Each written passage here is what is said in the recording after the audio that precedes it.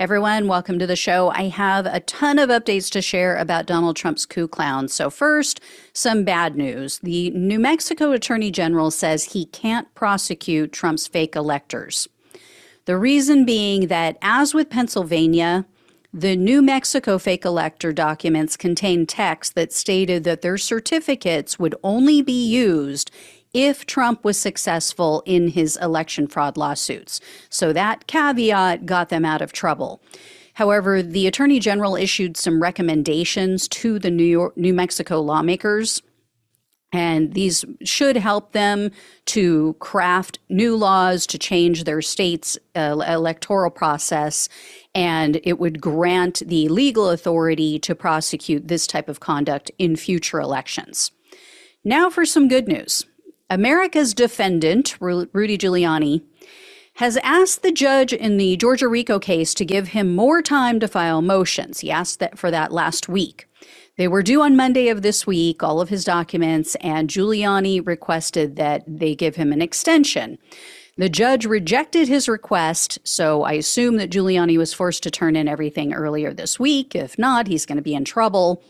And now Giuliani is asking the judge to grant him the right to interview the 4 co-defendants that he has who've pleaded guilty.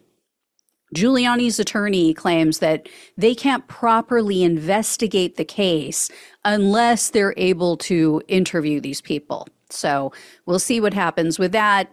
In related good news, Attorney Jenna Ellis is now facing professional misconduct charges in her former home state of Colorado. The documents were filed on Tuesday. They state that Ellis's guilty plea in Georgia, quote, constitutes a felony conviction pursuant to Colorado law.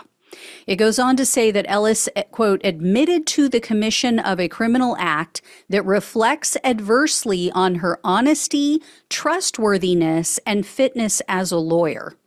And she, quote, engaged in professional conduct involving dishonesty, fraud, deceit, or misrepresentation. So I'll keep you up to speed on that as well as I find out more. Next up is news about Georgia RICO defendant, co-defendant for all of these same people, Harrison Floyd. Floyd has asked the judge for a change of venue. He claims he can't possibly get a fair trial in Fulton County. And Floyd is asking that his case be moved to the more Republican-friendly Coffee County. That's, of course, where they broke into the voting machines. So I'll let you know about that. And then the big news out of Georgia this week is that another RICO case co-defendant is trying to get DA Fani Willis thrown off the case. He also asked the judge to throw out the grand jury report, or alternatively, he's asking that the judge just dismiss the case entirely. Here's why. Here's the deal. Michael Roman is the defendant. He was a Trump senior campaign official.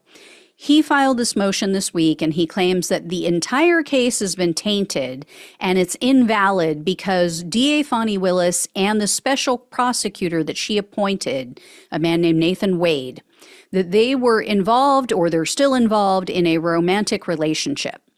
So the allegations made by Roman are somewhat convoluted, but basically he claims that the DA prosecuted these RICO defendants so that she could pay her boyfriend large sums of money for his work on the case. And Roman is trying to say that Willis profited from or benefited from the prosecution of Donald Trump and others because she and Wade took vacations together. Now, I can see maybe how the DA could get some hot water for appointing her boyfriend to the case, just because he's being paid with taxpayer money. I can't really see, though, how that has any bearing on the case, on the grand jury results, or the case in general. I mean, either there's evidence of crimes being committed or there's not. So I'll keep an eye on this. I'll let you know what happens. Next up is news about another Georgia co-defendant. Attorney Jeffrey Clark has been given a stay of execution, essentially, in his disciplinary hearing before the D.C. bar. Clark, as you may recall, he was a Justice Department attorney, an environmental attorney. when he allegedly tried to help Trump overturn the 2020 election. So, as with every other lawyer who gets too close to Trump, Clark is now facing the possibility of losing his license to practice law. The proceedings were supposed to begin this Tuesday, but the D.C. bar pushed it back to the end of March. So, of course, I will let you know how that all goes down. I also have an update to share about former Colorado County Clerk Tina Peters. Peters, you might remember, she's been indicted on numerous charges. It's double digits. And this was stemming from her involvement in the illegal breach of voting equipment after the 2020 election. So she's been dragging this out. She's been trying to get the case tossed. She's been, doing everything in her power to try to push it off as long as possible. But it looks like she may have hit a brick wall finally, because her trial is scheduled to begin next month on February 7th. So she recently filed a lawsuit against several officials, including Attorney General Merrick Garland. She's basically using this to try to halt the proceedings, but Peters' lawsuit alleged that Garland and others were retaliating against her for political reasons and that they were violating her free speech rights. Didn't know it was free speech to break into voting equipment, but okay. So a U.S. district judge just dismissed Peters' case. So the judge ruled that Peters failed to provide sufficient evidence. I mean, imagine that. And the judge slammed Peters because she apparently provided so-called evidence that had absolutely nothing to do with her allegations. And then she also awarded attorney's fees. The judge awarded attorney's fees to the Mesa County District Attorney, Daniel Rubenstein, because he was named as one of the defendants in Peters' lawsuit. So she not only lost, but now she owes money.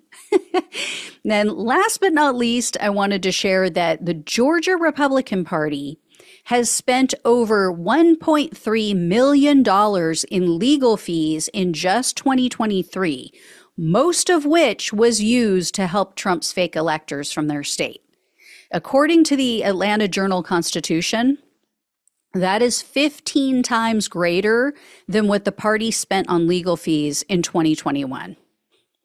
You would think that these people might wake up and realize that Trump is more trouble than he's worth. I wonder how many people they could help get elected with that money.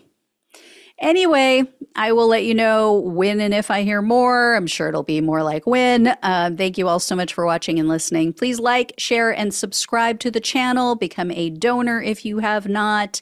And if you possibly can, it really helps to keep the show going. Love you all. Take care. Talk with you soon.